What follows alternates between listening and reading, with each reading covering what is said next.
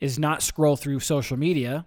It's going to be saying my declaration again. I'm going to start my day and end my day with who I am, who I create me to be. Because the only reason I am who I am now is because of the experiences of my life that nobody helped me clean up. Well, as soon as you realize that you have power over that, it's up to you. Greetings, my friends. Welcome to Hardwater Radio. This is Jason Archer. We are recording live under the umbrella of Hardwater One here in the Valley of the Sun. My mission with this podcasting company is to arm humans with the tools to crush mediocrity, create mastery, and live in total wellness. So if that sounds like something you're interested in, you're in the right place. And today we're going to continue that tradition with a gentleman by the name of AJ Richards. Now, AJ has made it clear he's not here to promote anything, but most of you guys will know him from the Rush Club events that he promoted for so many years, as well as his gym ownership experience. And he's going to tell us a little bit about his background and journey, all the way from his upbringing into those experiences and now working with the Powells and the Transform app. And we're probably going to break this up into 2 episodes. First part will be the journey, and the last part we're talking a little bit about the plant medicine and some deeper internal type stuff. So get ready for that. And without further ado, let's go ahead and welcome AJ onto the podcast. Hey, man, I appreciate you coming up today. Yeah, thanks for having me. Yeah, for sure, man. You've been someone that I've actually kind of looked to for a long time. You know, I started following you back in the Rush Club days, back when I was doing some stuff with Scott Porter. Mm-hmm. And you hit my radar then, and I've just kind of followed your journey. Yeah. And, dude, jumping in with you today, I would really like to get the rest of the story. Okay. You know, so I know people know the public version of you. Sure. But I know there's a whole lot of depth there that we've never even scratched. You and I think we had one other conversation about doing some personal development work, I think around Landmark at one point. That was years ago. Yeah, at Cafe Rio down the road. Yeah. I remember that. Yeah. It's been a while, brother. So let's jump in on you, man. Okay. So let's get your story. Where are you originally from? You're not from the Valley. Nope. Originally, I'm from a small town, St. George, Utah. Was small when I grew up. It's probably sitting around 300,000 now. So small, guess, depending on where you're from. Yeah. St. George is about 2 hours from Las Vegas. Mm-hmm. And 4 hours from, it's bottom southwest tip of Utah, bottom southwest corner. And it's like really right there on the border of Arizona and Nevada. So St. George, Utah. It's beautiful. That's where people go when they go to Zion's or Bryce Canyon, that kind of stuff. So yeah, it's gorgeous up in that area. Mm-hmm. Is that where you spent all your formative years, like your school years, everything, all of that stuff? Yeah, absolutely. So I didn't move out. We didn't leave there until 2008. I mean, I'd left for military and stuff like that, but all of my younger years were there. My family my cousins were my friends. It was a town at the time where my mom would tell me we could walk to grandma's house, and she was literally 5 miles away and through town, and we would just walk, at 6, 7 years old. And but my family was who I was with, and as I grew up, so my family's huge. 1,000 people show up to our reunion every year. No, really? That's no joke. Yeah, literally 1,000. Yeah, people. Literally over 1,000 now. I mean, dude, how's that even growing. Possible? Well, each family member back then had 15 kids each. So my family actually settled the north side of the Grand Canyon. They were the government made homesteading available in 1916. Really? It was like one of the last times they made homesteading a thing. And a bunch of my family took it on, and they went to the north side of the Grand Canyon. It's known as the Arizona Strip. Mm-hmm. And they made it work. I mean, 2016 was the centennial celebration, and we took these van rides from homestead to homestead, and the eldest living member of that family would share what that particular family was like, all relatives. But it was incredible what they could do back then. I mean, we look at our ranch now, and it looks like you couldn't grow anything. And yet we see old photos with crops as far as you can see. They managed to cultivate the land in a high desert to where it gave them potatoes and corn and I think they were growing cotton for their own clothes. I mean, it was crazy what they could do when we look at it and we take it for granted. Wow. So were they pretty much self-sustaining at that point? Oh, yeah. I mean, that seems kind of an isolated area. Yeah, they were middle of nowhere. I mean, it was a whole day or 2 days ride, literally on horseback or we're talking 1916. And we're Okay. talking poor people in the middle of nowhere, right? So Sure. this is Little House on the Prairie era, and but they made it work. Now it's just we call it the ranch, going to the ranch, and it's Bundyville. So I'm related to Bundys. If you've heard the Bundy militia, that's my cousin. Yeah. Oh, really? Yep. Ammon Bundy's a cousin of mine, second Wow. cousin. Wow. How did that eventually play out? That was some crazy stuff. They were right. They got acquitted on all charges. The attorney said the federal government has made this investigation so corrupt, the plaintiffs, which was the representation of the government, you have corrupted the investigation so much, it is impossible for me to get to the bottom of anything. So they let everything go. And So- now Lavoy Finicum, who was shot, his wife's going after them for what they did. Yeah, so maybe we should give the folks some background that don't know what that's all Sure. about. But this was basically kind of like a government land grab, wasn't it, at one point? Yeah. So without getting too much into conspiracy, primarily because I don't have enough personal information to back it up. Essentially, the way it's set up in the Constitution is the states are responsible for their own land, and the Bureau of Land Management was only intended to manage the western lands until they were settled. And But that's a federal organization. That's a federal organization, and Department of the Interior. And once somebody has power, what they don't want to do is give it up. So if you look at the amount of the amount of land owned by the government in the West, it's almost all of it. It's crazy. 90% of Utah is owned by the BLM. The same amount for and these are numbers I'm just kind of making up, but it's a lot. If you do the research, you'll find out it's a lot. So anyway, there's all kinds of conspiracies around why. There was talk that one of the politicians was trying to shut the land down and then sell it to China for solar farms, and there's some evidence that could have been it. I mean, either way, it got real bad. And what's unfortunate is, I'm a first responder. I'm a huge fan of I'm not a first responder anymore, but I'm a huge fan of all that. And all kind of for me, what that showed was, do you know the orders you're given? And are they legitimate? Because, a lot of my friends that are officers, their only job is to defend the laws that are voted in. They don't care if somebody's smoking weed or doing whatever, but it's their job because it's a law voted in by the people. Right. And so they just show up and do the law. Well, what happens when you work for a government that's going to tell you to do something that isn't totally clear? Because all you're doing is followed orders that are handed down. And that's the unfortunate side. Because I look at all those guys in uniform and I would stand by them. And I also see the other side of it too, having been a part of a family that was completely targeted out of false accusations. And so essentially what I understand happened is my uncle would pay for his grazing rights. They never claimed they owned the land, but they owned the rights to graze on it. That's as valuable as owning the land. Sure. If somebody owned the piece of property, but you sold the rights to graze, it's theirs until that expires, right? Now, is that a purchase that he made from the feds? Yes. Or, okay. Not him, his family, clear back in the 1800s, that Okay. late 1800s. It's been in their family.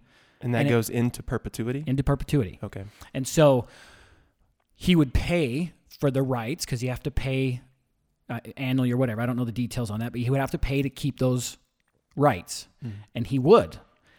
And then he started noticing or realizing that what he was paying to the Bureau of Land Management to have those rights, that money was then being put into things like the Sierra Club and other organizations that didn't want them there, even though if you look at what they did for the land, they developed water sources in the desert for wildlife that was not having the wildlife population grew because they had access to water because it was in their interest to keep their cattle watered. I mean, all of these things, they benefited the land.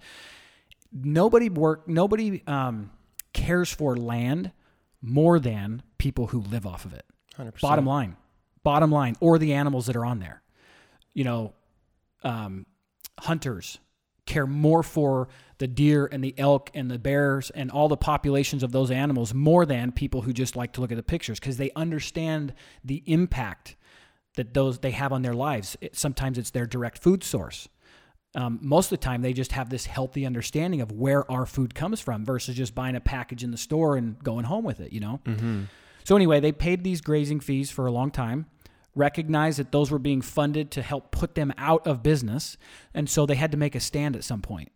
And so he stopped paying the federal government and started sending the checks to the state, because originally that's who has the right over these properties, right? And look, you can go way deep in this, so I'll probably stop right about here because I don't know enough about it. But both sides can argue so much about it, and essentially they won. They were wrongfully imprisoned. They were political prisoners, literally, for 2 years, my cousin Ammon and his brothers. 2 years, and the others that were part of that. Political prisoners, like it actually happens. It isn't just a Kiefer Sutherland TV show. Dude, it was amazing to watch this thing unfold. And I was following it closely. This was back in my heavy politics days, right? Oh, was it? Yeah. Yeah. 2014 was when it went down. Yep. Exactly. Yep. I was about, I was deep into the libertarian philosophy at that point, and that's all I would talk about, right? And so I was following this really closely, and I didn't realize that you were so connected to it until I think you made a post about it. And I followed it even closer then because then I knew someone who knew someone, right? I was connected at that point. And I remembered when it came to like showdown time, like under the bridge. Yeah, like the guns cowboys under the on the bridge. horses and the federal government drawn down with AR-15s and sniper rifles. Dude, that was crazy. In our country, right? Like it was absolutely insane. Yeah, it's like a Waco. I'm like, for me watching, I was so afraid for my family and everybody there, because fortunately it was in so much public eye. It wouldn't have gone, unless somebody did something dumb, it wouldn't have gone there. But when you're in the middle of nowhere, that's right. That's when that happens. That's right, exactly. But yeah, it's funny because those things seldom end well. Right. Look at Ruby Ridge. Look at any of them, right? That's right. Any of these different things. It's some silly little thing that kicks off a chain reaction and people just get mowed down. Right. And that was what I was thinking was going to happen when I saw all those guys. Yeah. Basically, you had two lines of people like standing off, literally dudes on horseback, cowboys ready to shoot, and you have the feds on the other side. It was cool though because they were outnumbered. Yeah. The feds were. Yeah. Which was nice to see. Yeah. It's been interesting to see, and watching some of the things that have unfolded legally from even just from that moment. Everything's just being unpacked now. And, I was defending him then, and I was told I was crazy. And now even the government that tried to put him away said there's something really wrong here. Yeah. Yeah. That Lavoy Finicum shooting, man, that was really so terrible. Sad. Yeah. Terrible. Yeah. Terrible. I couldn't even believe it. And there's video of that. It's just so sad. There's a documentary out too about specifically for Lavoy. Oh, I haven't really? seen it yet. Yeah. I didn't know that. Yeah. I'm going to have to check that out. Yeah. Wow. So when you were coming up in all this, right? And, or not, I guess not in all this specifically, but you grew up on the land, you grew up on a ranch, that sort of thing. What sort of family life did you come up with? Were you guys like super close knit, or did you just kind of take it all for granted at that point? Yeah, no, they were my family, my cousins, my aunts and uncles, they were my world. And so I was raised LDS in St. George, Utah, and I'm the oldest of 5 boys.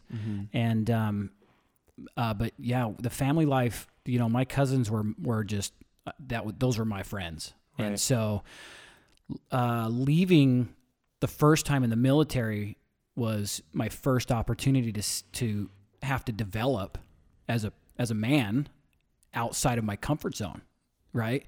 And that's kind of led to some things I've been researching myself and being present to, is the rite of passage. Women's rite of passage is biological. They hit a certain age and they're a woman. Young men, that doesn't exist. And throughout history, since the beginning of time, the father would teach the son the skills necessary to survive on his own, to be a man. And then the trusted members of that society would deliver the test. And every culture, you could do the research, every culture is going to have some test that's what was the requirement. Australia, they had the walkabout. You would go and discover yourself and learn to survive and so forth. There's things like that all over the place. Well, we're starting to lose that. And I see a very clear difference between my brother and I that served in the military and my other brothers that didn't. Their discovery process is longer or harder. My brothers are amazing, and there's just a difference. So do you view your military service as your crucible? Yeah, absolutely. Okay. It's always ongoing. But that was definitely the opportunity, because when I first showed up in basic training, my wife, she was my girlfriend at the time. I had a picture of her in the locker, and some guy walks up and goes, "Is that your hoe?"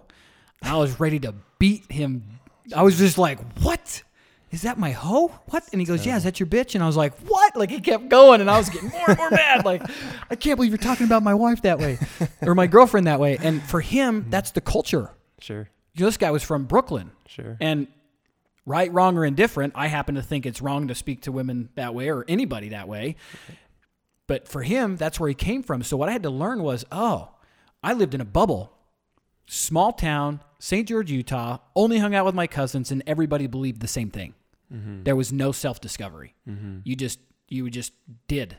You did as you saw your cousins do, and you did as your grandma said, and your aunts. There was no, people think way different than I do, And so that was required. And that was 18 before I started getting that. Yeah. Kids that grow up in the city, they have to develop way faster. Totally. So when you think back on that experience Mm-hmm. and that one specifically, right? Like, you're obviously looking at the situation from two very different lenses. Yeah. What was it like for you to process that in terms of, like, I'm sure you had a lot of judgment toward this person who was, Yep. in your mind, probably insulting your wife. Yeah, and he definitely, my mind, he definitely was. And I started getting pissed off. And my battle buddies in my room, because this guy came in from a different room, they had to break us up. Like, it was getting heated. And then one of them kind of said, "Hey," and kind of talked me through, like, "Hey, this is like not, I get where you're from, but that he didn't mean anything by it." And I'm like, "Really?" So that when I calmed down, I was able to listen to what they were sharing with me. And I'm like, "Oh, okay." And then, then it's almost like, well, now he also respected my wishes and never referred to it again. And we kind of shook it off and we were good to go. But it was just definitely like, oh, okay. So then I started taking things way less personal and was willing to inquire or discover first. Just after that one interaction. Mm-hmm. That's pretty cool, man. It was interesting because by the time we got midway through basic training, I would have guys wake me up at midnight for advice. Really? Yeah. And I was like, I didn't know that about myself. Like, this is really strange. People are seeking me out for, clearing the space for whatever they were stuck with. And so they'd wake me up, we'd go sit on the washers and dryers in the latrines, and I'd help them with whatever it was. And then we'd go back to bed, and I just it happened quite regularly through that time. That's amazing, dude. So what was it you think that was about you specifically that they decided to confide in you? I guess these were probably deeper conversations at this point. Yeah. And, and I'm 18, and honestly, I'm still looking for that. Yeah, I'm still searching for that. I am now aware that I'm now aware that I have a gift, and to what extent I can grow that's where I'm seeking. Mm-hmm. What I do for a living now is a clear sign that that's the case.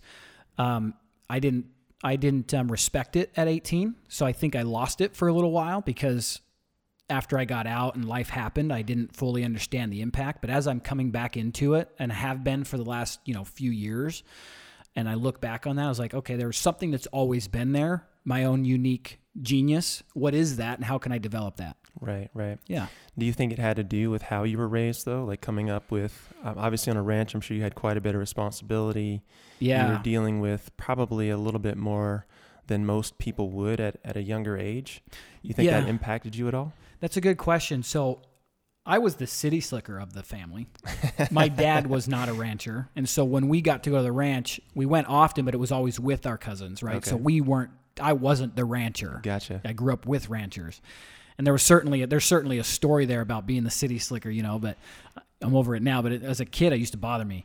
That's a good question. I think that it's not necessarily that particular family. It's both families, my mom's side and my dad's side as a whole. And a lot of it is what I got from both of my parents in terms of their how they showed up for me. And then, but I really do believe some of it is definitely just who I am. Mm-hmm. That comes from a divine. How different are you from your brothers? That's a good question. There's one of them that I'm a lot alike. I have a lot in common with all of them, but one of them is he and I are a lot more alike. He's the one that I was with in that business recently that I was telling you about earlier. Are you and he in similar age? Did you come up near the same time? No, he's 27 maybe. We're 6 years apart. Okay. Yeah. That's cool, man. No, he's man, he might be approaching 30. He's getting old. Yeah, no, we're about 6 years apart. And so that was different because, when my parents divorced when I was 18, mm-hmm. and so he's still really young. And so me and my older brother, we were out of the house. So it's really interesting to have a family, like to kind of unpack that. Yeah. And see how different our lives are, because I was old enough to be out of the house when the divorce happened, and he was still a kid, and the impact that had on him. Mm-hmm. Whereas, and it was just purely the maturity level, because we have the same parents, we have the same experience of the parents. We weren't abused. We had a great family, but having the split household at that age versus my age, there's a very clear difference in the remaining of those teenage years for him versus for me. What do you see as the primary difference based on that particular observation? When my dad said they were getting divorced, I said, good, it's about time.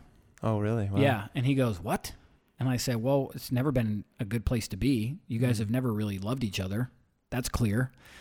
Whereas that's not, you can't process that when you're, 10, 11. Sure. That's a much more difficult conversation to really think about. And so it was more personal, I think, for him. So you had less attachment, basically, is what I'm hearing. Yeah, I was. Yeah. I mean, I'm an adult. I'm in the military. I've got my girlfriend. I'm ready to leave the house. My relationship with my parents was tumultuous mm-hmm. by my choices. I moved out when I was 16, lived out of the back of my truck. I would hang out with my wife all day, sneak out of or leave her house, and then crawl in the back seat of her car and sleep.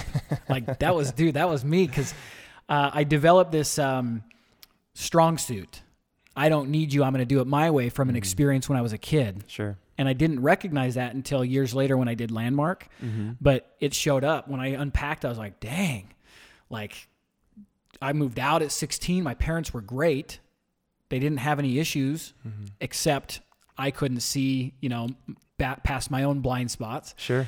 And then I got married, and I don't need you. I'm going to do it my way. Doesn't work there either, So just more self-awareness. And by that age, I was just like, I'm good. So if I'm being nosy, man, I have to ask, Please. What was this experience that you feel like shaped you so greatly? In what way? In terms of, how you said that you showed up and you developed this sort of independent streak. Yeah. Oh, yeah. That's totally fine. So when I was 5 years old, I got ran over. Oh, shit. Yeah. I was 5 years old. I got ran over by now my uncle. We were delivering someone of course. We were delivering his wedding invitations to my aunt. Okay. When he ran me over. Wow. And it wasn't his fault, but I'm just thinking, to be that guy and run over one of your soon-to-be nephews, poor Uncle Tracy, you know what I mean? It's yeah.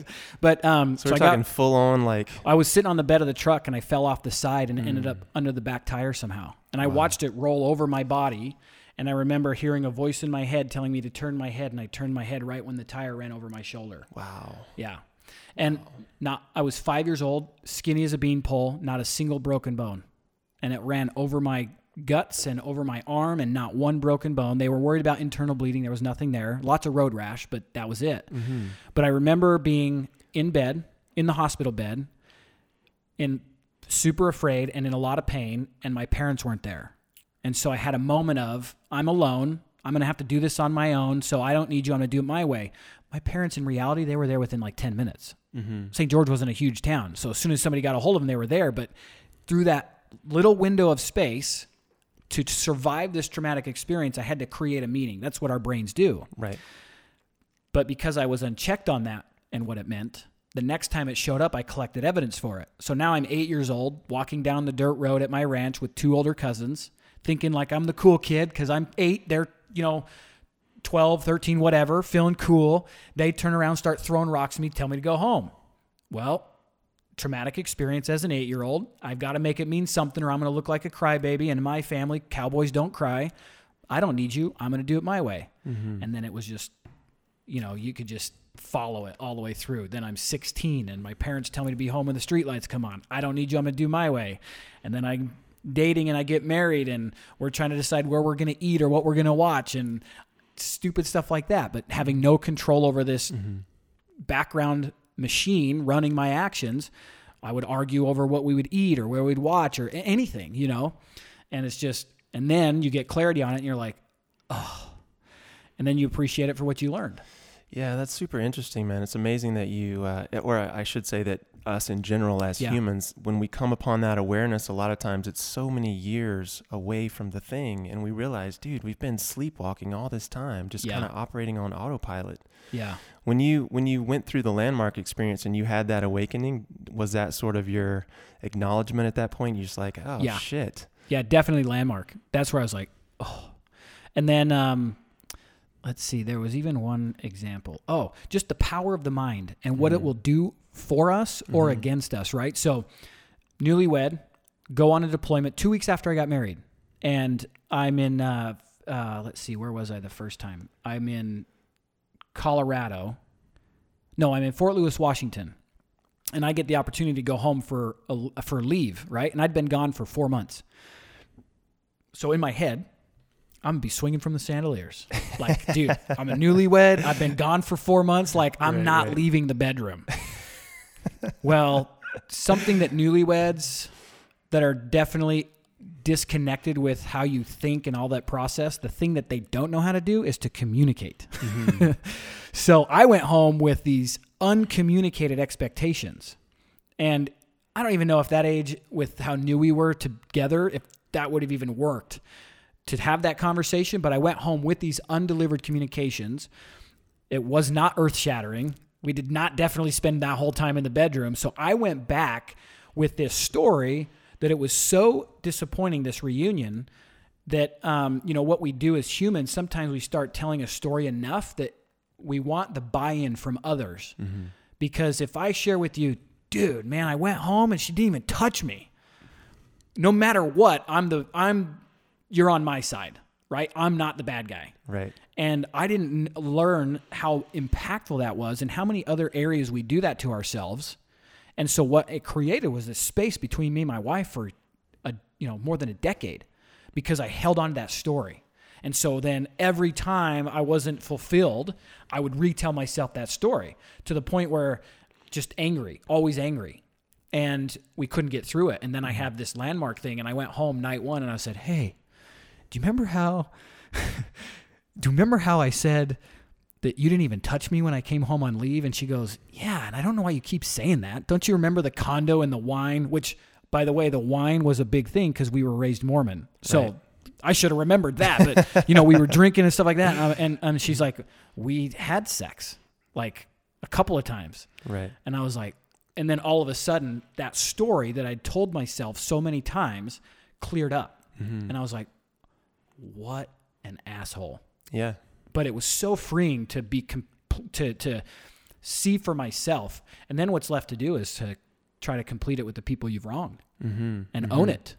Yeah, that's true. It's amazing that you went down those examples because I feel like a lot of times we operate unconsciously knowing or not knowing that whatever we believe we're going to make real in our lives, we're going to find a way to act it out. We're going to find a way to shade it or foreshadow it.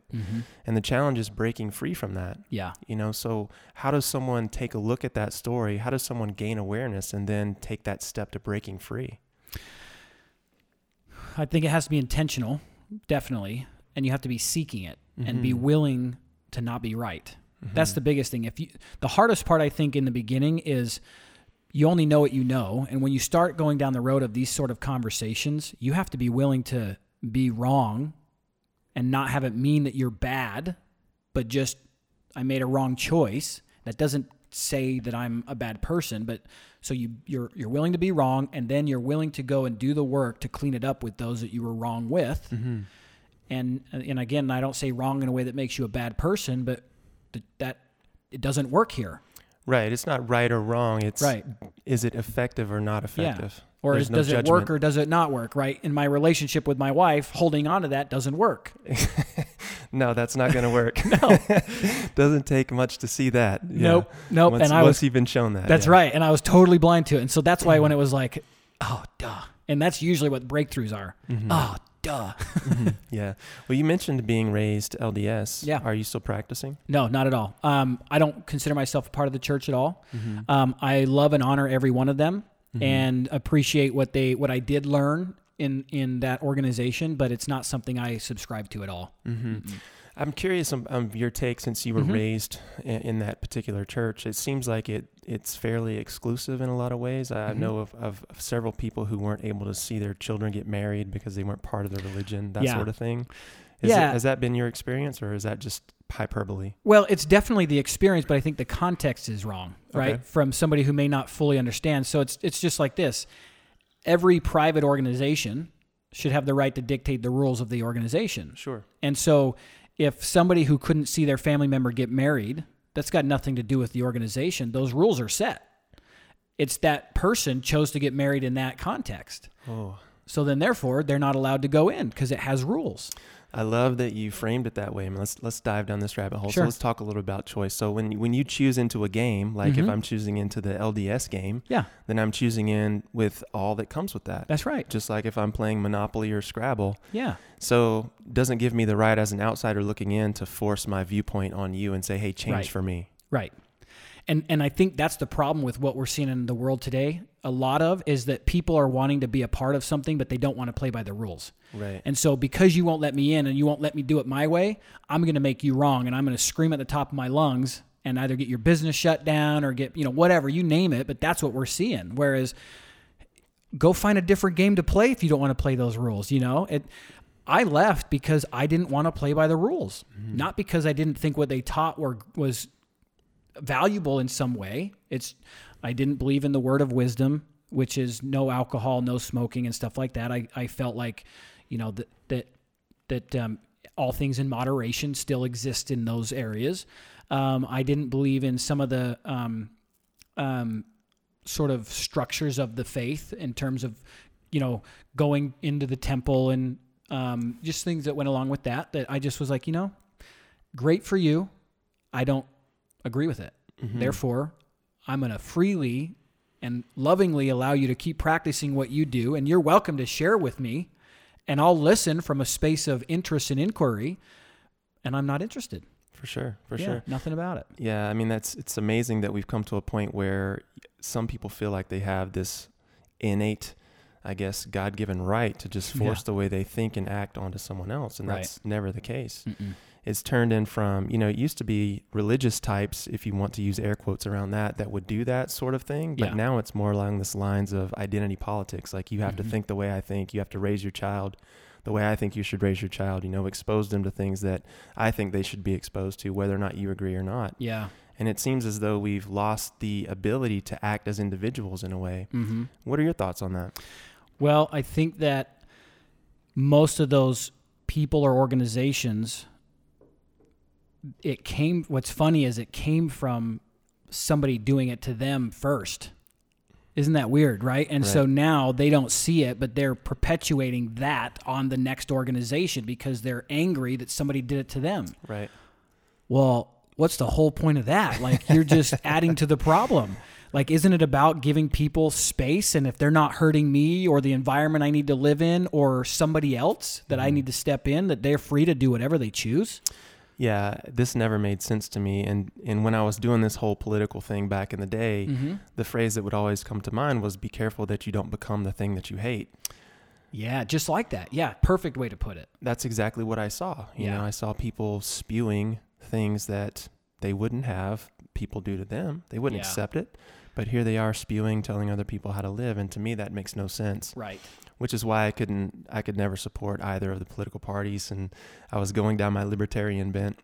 Yeah, but I'm sure that you kind of see where I'm going with that. I do. Yep. But at the end of the day, so coming outside the church, that had to be a difficult decision. Very. Not only for you, but you have a wife at this point, right? And so, what kind of baggage were you guys dealing with in terms of making that sort of, I don't want to use the word escape, but yeah. Well, it's probably pretty accurate, but I'm blessed that my wife and I were on the same path at the same time. Okay. If she wasn't ready and I was ready, I want to say especially, but I know there are other religious contexts out there that it's like that, but I'll say it, especially in this particular faith, to leave is like a big deal. And so if I was trying to leave and my wife wasn't, I don't know that we would have made it as a couple. And so I am very grateful that she was in a space where she was inquiring for herself as well. My intermediate family, they've been nothing but loving and supportive. My dad still hopes the prodigal son will return, and he doesn't, my dad just always,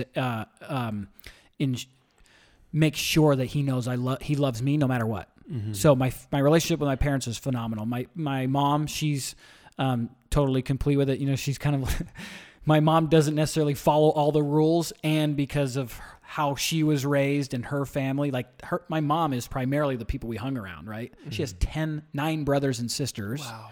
And my grandmother, my cousins, so just since my grandma, there are 260 members of our family. That's from my grandma down. You guys are a small town. Yeah, totally. That's my grandma down. And so, it's like I was telling you earlier, that's how you end up with 1,000 people at your family reunion. Mm-hmm. So, I get it now. Yeah. So anyway, but even to this day, we are the black sheep. Your family, or you specifically? Me and my family. Me and my 5 brothers, because none of us. So because I didn't go on a mission, none of my younger brothers went on a mission. And that looks very bad on me as the example setter. And so if it mattered to me, I would be carrying this burden, but it doesn't matter because I'm complete with it. Right. They're humans. They make their own choices. Sure. Whether I do or not, But when I owned the CrossFit gym, they became my family. I heard more from, to this day, I probably haven't heard once from any of my family members about anything I've done other than, why did I leave the church? Really? Yeah. That's surprising. And so I love them, and I'm complete with them, and I know they love me, and they just don't know how to see beyond their own. Like me when I grew up. Unless I would have went to Landmark, I would have never seen through that filter of the world. Mm-hmm. And so I get it. Therefore, I can be complete with it and not have it mean I hate you guys. Whatever. Do I spend time with them? No. But why would I? I know what to expect when I go there. It's not because I'm avoiding them. It's because I know that there's no growth that's going to happen in that environment. And sure. What I've certainly learned over my years and all of my failures is my time is my most valuable asset, and I can choose where it goes. No title has control over where I choose my time. And what I mean by that is, mom, dad, grandma, aunt, uncle, titles, they have no bearing. It's still, my dad's name is Jody, my mom's name is April. I give them the love of my parents, but, I have friends like Bruce Pitcher. He was on Extreme Makeover. I work with Chris and Heidi Powell now, and so I'm going to share this as an example. Bruce Pitcher's dad molested him and 20 other boys when he was a kid. If the title of father was so finite, how would you ever complete that past? But when you can give that person a name and realize they're just people, they don't know what they're up to until they do or whatever, there's this separation of I cannot believe that my parents did that to me.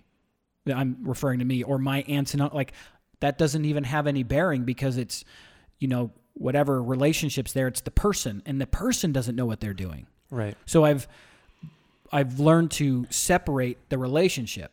Now, I am a father of 3 girls.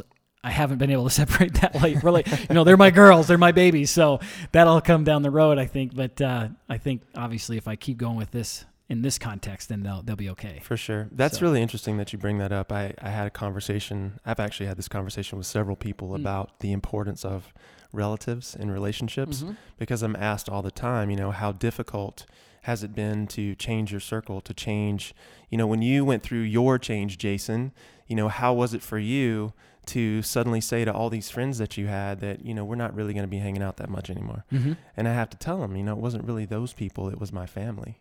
Yeah. Because they were the ones who weren't really supportive. They weren't the ones who were not really interested in what I had to do. They were the ones who never gave me a phone call, and I'm 2,000 miles away and could use the support, right? Yeah.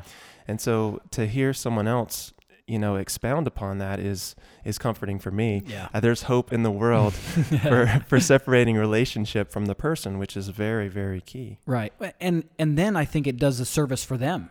100%. It gives them the grace to not be perfect. Because if it's my dad, I would expect perfection, right? Father implies perfection.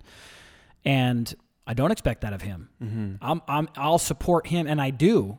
My parents, when I was in the military in boot camp, they would end up asking me for marriage advice. It was so strange. Mm-hmm. I'm like, why am I in this position? I'm 18, and this is before they divorced, right? And I'm like, they're asking me for advice. I'm not even married. But now I'm certainly clear on, I call him my dad. I love him. I love my dad, and Jody is trying to work his way through his own life. Mm-hmm. You know, I love my mom, and April is working her way through her own life. So I give them, they now have this freedom to not be perfect. Mm-hmm. So, yeah, I had a similar path. For me, it was about seeing my parents as shapeable children, you know, and realizing that they did the best that they could with the tools that they had. You know, they weren't exposed to podcasts and the internet and personal development. I mean, we were rural Georgia out in the woods, you know, hunting and fishing and raising crops, you know, and two kids come from abused households and get together and marry at 18. Yeah. What is the effect going to be? Well, probably not as positive as it could be. Yeah. But realizing that they're just people, like you said, right? That they have a story and that they were shaped by that. Hey, you know what? I get it. My heart goes out to them. And like you said, man, I have nothing but love for them. Yeah. You know, I'll share this with you. So my dad, all growing up, my dad was the one-up-you dad. And so this was before I knew the separation, right? So I would say, you know, I would be happy if I got a D- in any class. Like, I dropped out in senior year, but I would be happy to have a D- in any class because school was not my thing. Well, my dad would be, or I would run a certain speed in track or jump a height because I did the high jump and that kind of stuff. Anytime I would tell my dad anything, well, I never got less than this in that class. Well, I always ran this speed. Well, I always jumped it. Like, it didn't matter. It always felt like no matter what I told him, he did better. And so it was like, why would I share anything with? Like, you're supposed to be like, good job, son. And while I do believe he actually said that, what stuck with me was that, right? So being responsible for my own listening as a child, I'm sure my dad gave me the accolades, but what I heard was he always did it a little better. And so my dad did the forum with my stepmom a couple years ago.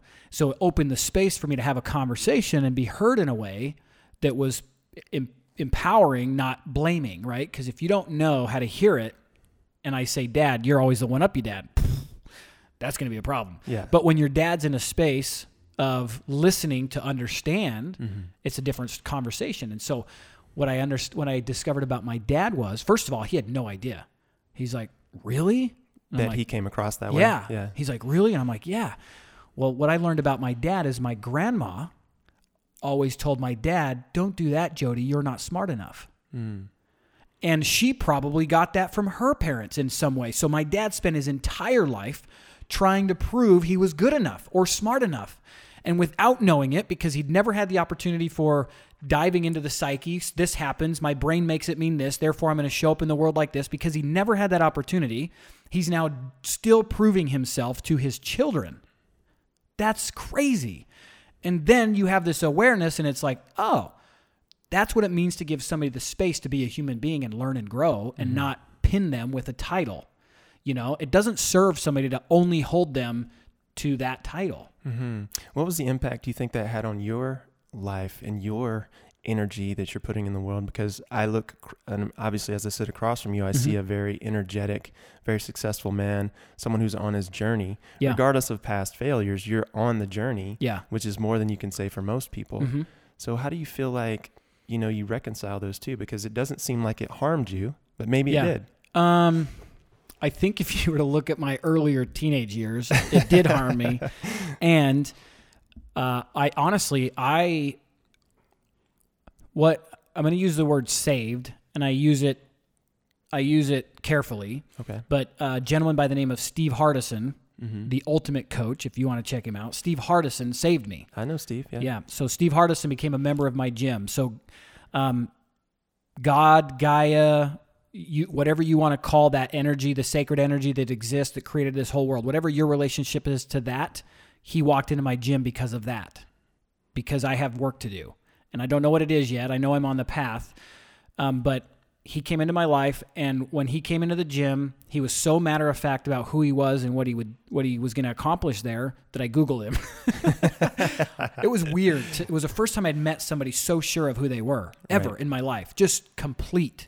He like greeted you with the I ams? Yeah, almost, pretty much. At one point he did share that with me, which was like, I'm like, what just happened? It's next level. Yeah. And so, so we were in my gym one day. I wanted to divorce my wife. I sat down with him on a bench and I said, listen, I can't stand this woman.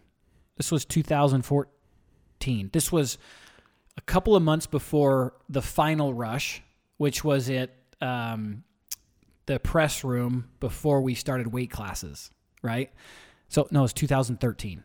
No. Yeah. 2013, we started, the final rush was January of 2014. So it was right before that. And I said, I can't stand her.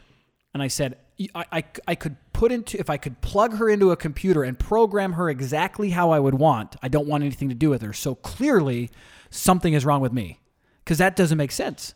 And I was at least, for whatever reason, aware enough, possibly because I'd already started communicating with him over time, over the last few weeks or whatever it had been.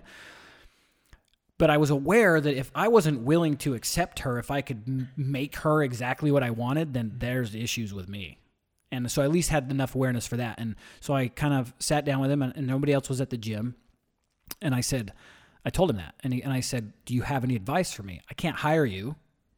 I think at the time of this recording, he's $250,000 a year up front for 100 hours. Like, he's that good. And it's worth every penny for those who are able to do that. But I committed when I met him, whatever this guy tells me, I'm doing it.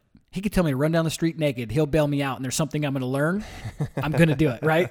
I gave him way more control than I probably should have when I first met him.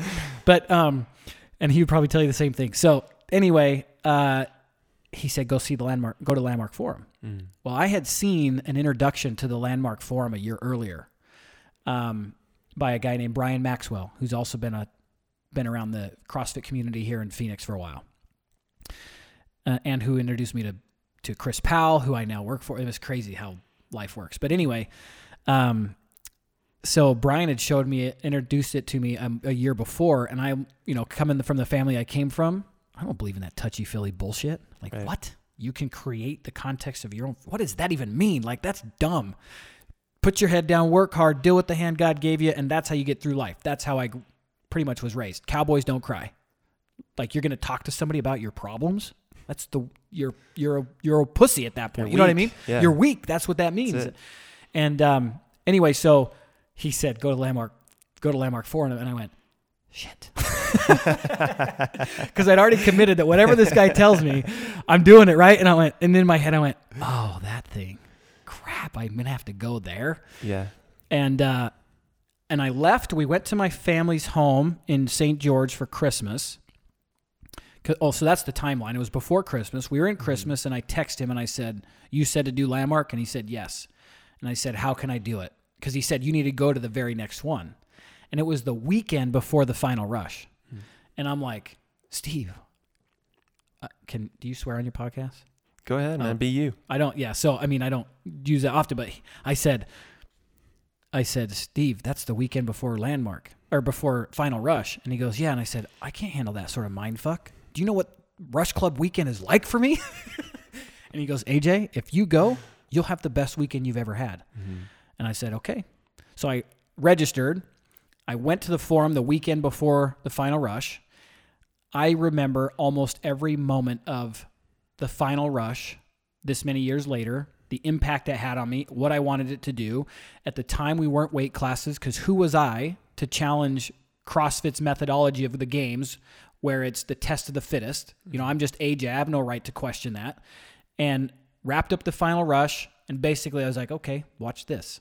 And we started, the next one was August, and we started weight classes. Mm-hmm. So I was able to start the process of completing the relationship with my wife, which we can talk about as well because that failed. I'm still married, but the forum didn't fix it. I could see more confidence in what I was creating, and I didn't need anybody's permission. It was for me to fail or succeed at. And just all of these things started falling into place.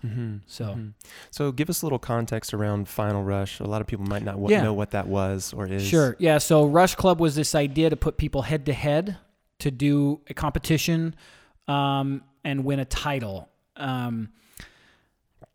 In the early days, so I started it with $40. I bought a roll of caution tape and construction lamps from Home Depot, and we turned off the lights at the Cell Gym and made it look like Fight Club. Fight Club meets CrossFit was the idea, right? We call it the Fight Club of Fitness, and it was cool. We just paired people up. We didn't really have a weight class or anything like that for the first year, and so in 2013, myself and Stacy Snyder, she was my, she was the glue to everything. We did 12 shows inside of that 1 year, 11 shows, and the Final Rush was number 12. So we just cranked them out. I mean, we were doing them all over the place. And they were fun, but there was no real context to make it turn into anything that could be big. It was just hard to follow. No structure, right? Why are these two together? Why are these two together? Right. And so then in 2000, after we did the Final Rush, and the Final Rush originally, the reason it was called the Final Rush is because I wasn't good enough for the attention it was getting. And it was a way for me to package it without quitting. So if I called it the Final Rush, I could just say, we were just done.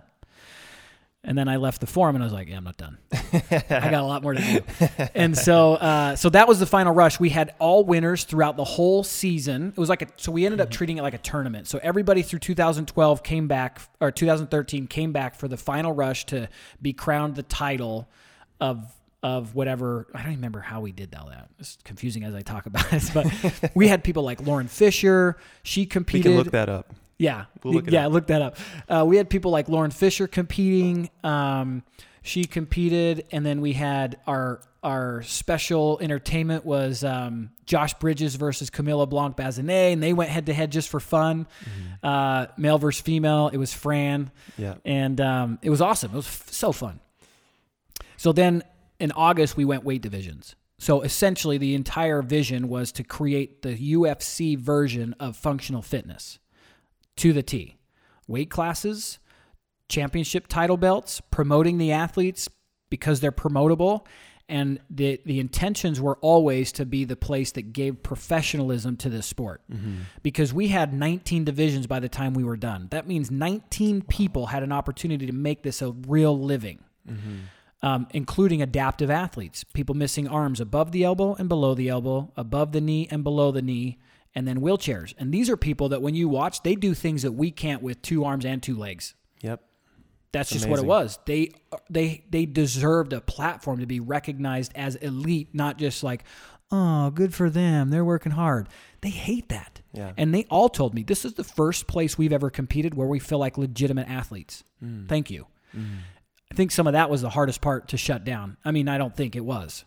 And so the intention was to create this environment where people could be professionals and professionalize the sport. Well, a sport becomes professionalized when people can make it a living. Whereas in the CrossFit Games, it was the first place and second place finisher, and nobody remembered who finished second and third in either division, and yet they beat out the entire world. Sure. There's a little bit of, I had a little bit of issues with that, right? Right. Because I felt these people deserved more. So that's what it was, weight classes, and we can go down that road further if you want. But yeah, for sure. But so there's this key element of landmark that you threw in there, right? So at this point in time, you called it Final Rush because it was going to be the last one. It was your chicken exit, if you will. That's right. That's exactly what it was. So here's your exit. It's presented to you. But oh, by the way, here's this landmark thing over here. What switch got flipped, man? What happened? I'm going to give away the secret, but you're not going to know it unless you go. Life is empty and meaningless. And it's empty and meaningless that it's empty and meaningless. In other words... That's a thinker. Yeah. So in other words, you can fail and it means nothing until you give it meaning. So if I fail, I succeeded at learning something to not do the next time. That's where I'm at, right? Because last year I lost everything.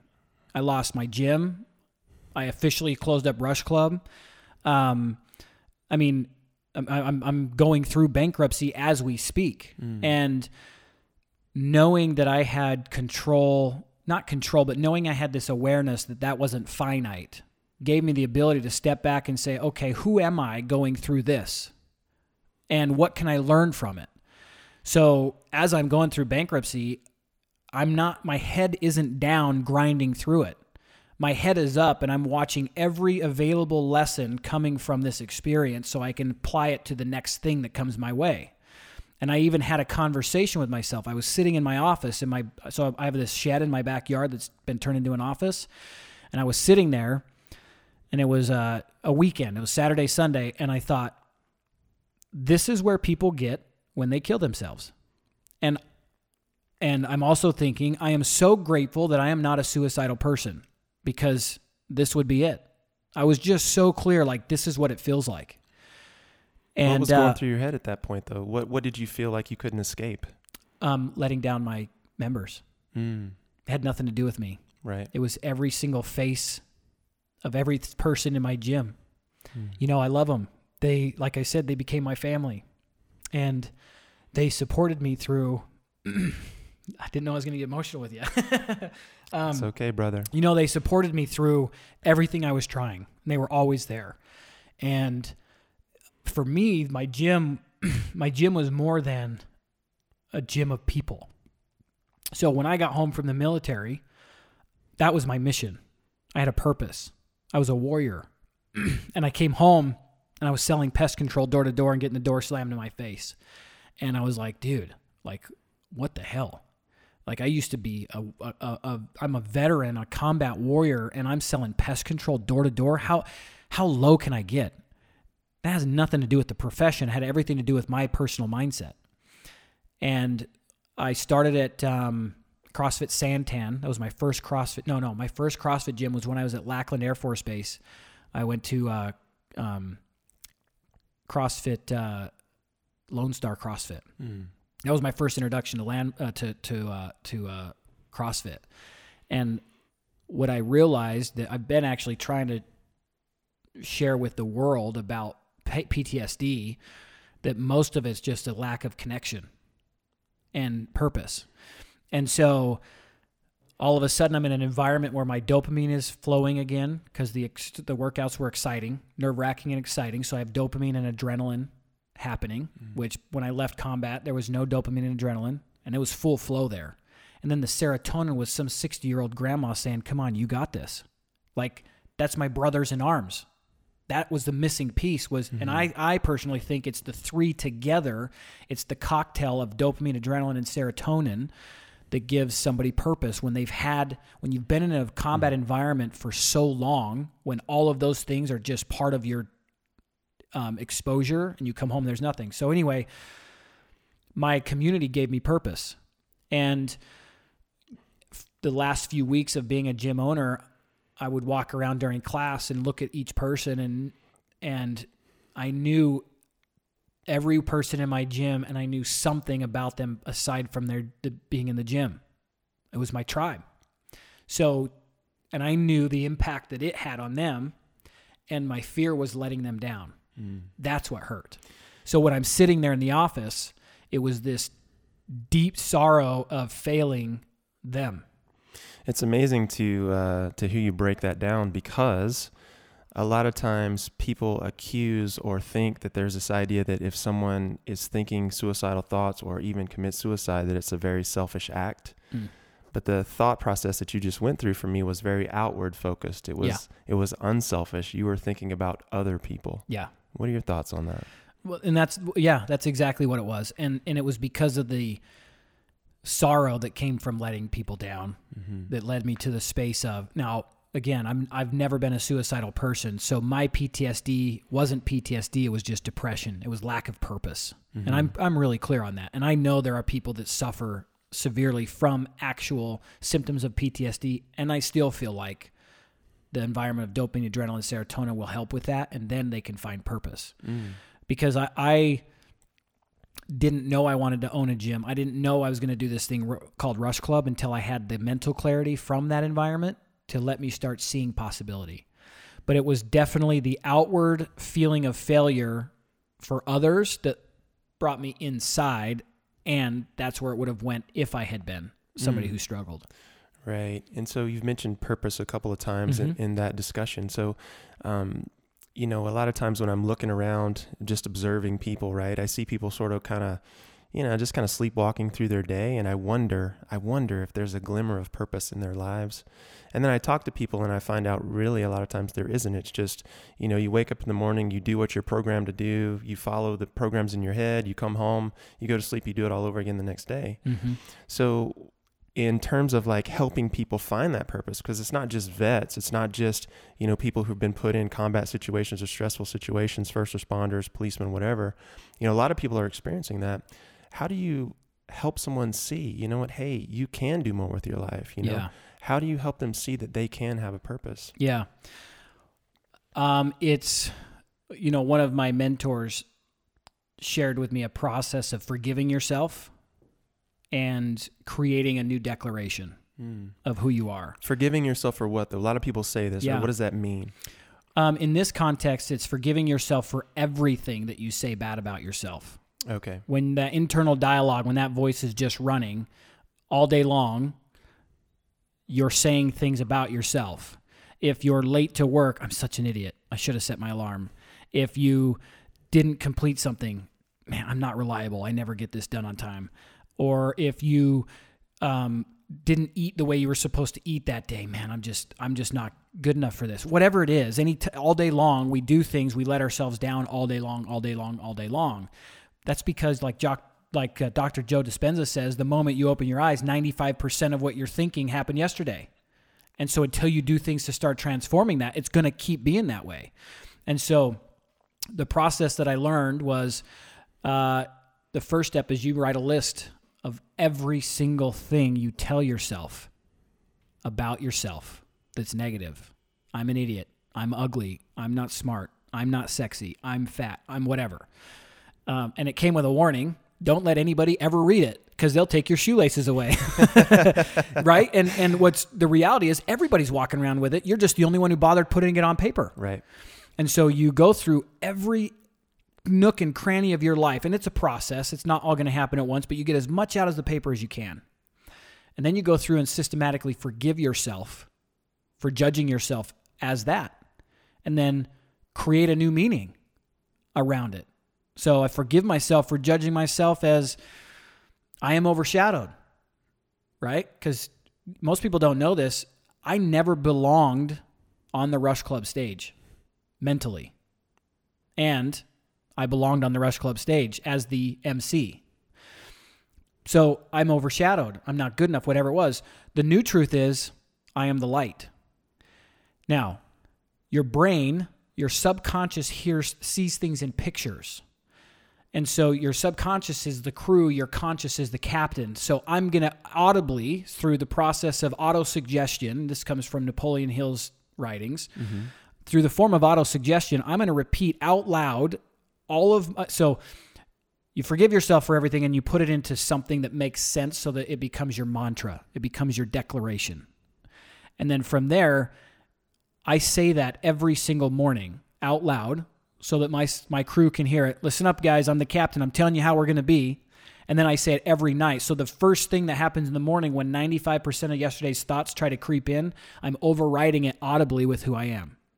And then before I close my eyes and go to bed and start being influenced by my REM state, if I have any control over that, and I don't know a lot about the science there, but the last thing I'm going to do is not scroll through social media. It's going to be saying my declaration again. I'm going to start my day and end my day with who I am, who I create me to be. Yes. Because the only reason I am who I am now is because of experiences of my life that nobody helped me clean up. Well, as soon as you realize that you have power over that, it's up to you. And it's simple in description. It's not in execution. So when I learned this process probably in 2016. And I learned it, and then I didn't do it. I did a little bit, I didn't do it. And then when everything started going the way it did towards the end of last year, I recommitted myself to it. And my whole life has shifted around it. So when I'm going bankrupt and everything's falling apart, and I felt bad for myself for those 2 days, and I thought to myself, all the shit you've been reading, and even all the shit you've spoken to others, none of it matters unless you're willing to use it when you actually need to use it. Like, it's all just BS. I mean, really, these are all just words thrown out into ether. And until somebody actually applies it to the betterment of themselves or others, it doesn't matter. Napoleon Hill's books don't matter. Dr. Joseph Dispenza doesn't matter. I mean, you name it, none of it matters until it gets applied by those hearing it. It's just stuff. And so I said, you bought into it, you even share it, so what are you going to do about it? And so then I said, okay, who am I going to show up as? And so I'm going to show up as that person I believe in. And so I did. I kept showing up that way. And next thing I know, I got a message. I reached, which meant I had clarity for new opportunities. Mm-hmm. I wasn't wallowing in self-pity. Mm-hmm. And so I started looking. Well, Chris Powell had created this app called Transform. I got to coach Chris Powell on season 3 and 4. I was the boot camp location. So I had a connection there. I knew him. I messaged him on Instagram. I said, hey, bro, you ever thought about white labeling your app so that guys like me can get clients and just use the app to coach them? And he goes, man, we're thinking about that, blah, and I kept sending him these messages with ideas around his platform. And finally they said, why don't you come meet with us? Come talk to us. We might have a job for you. And I'm like, okay, great. And I just think about if the person I showed up as on social media or whatever, like boo-hoo, poor me, blah, blah, blah, I would have never first of all, I wouldn't have seen it. I wouldn't have had the wherewithal to go look for it. And second of all, if I did and they would have went and saw what I was up to, how I was showing up for people, I would have never had the opportunity. So it all came down to how I showed up in this negative time, right? Guys, I hope you've enjoyed part 1 of this interview with AJ. We're going to break it up, and part 2 will be released next Wednesday, so be sure and tune in for that. And as always, if you are enjoying this content and pulling value from it, please like, share, comment, subscribe, help us grow this tribe, this Hardwater One group of individuals, those of us seeking mastery and excellence. Help us get the word out, guys. That's what we're all about at this point in our development. And if you have a story that you'd like to tell, something along the lines of mindset, wellness, health, something that you'd like to share that you feel is going to add value to the world, be sure and reach out to me personally on Facebook, that's Jason Archer, or Instagram, or just shoot me an email at jason@hardwater.com, and let's set something up and chat. Until then, guys, we'll see you in the next episode. Be sure and check your feed next Wednesday. Take care.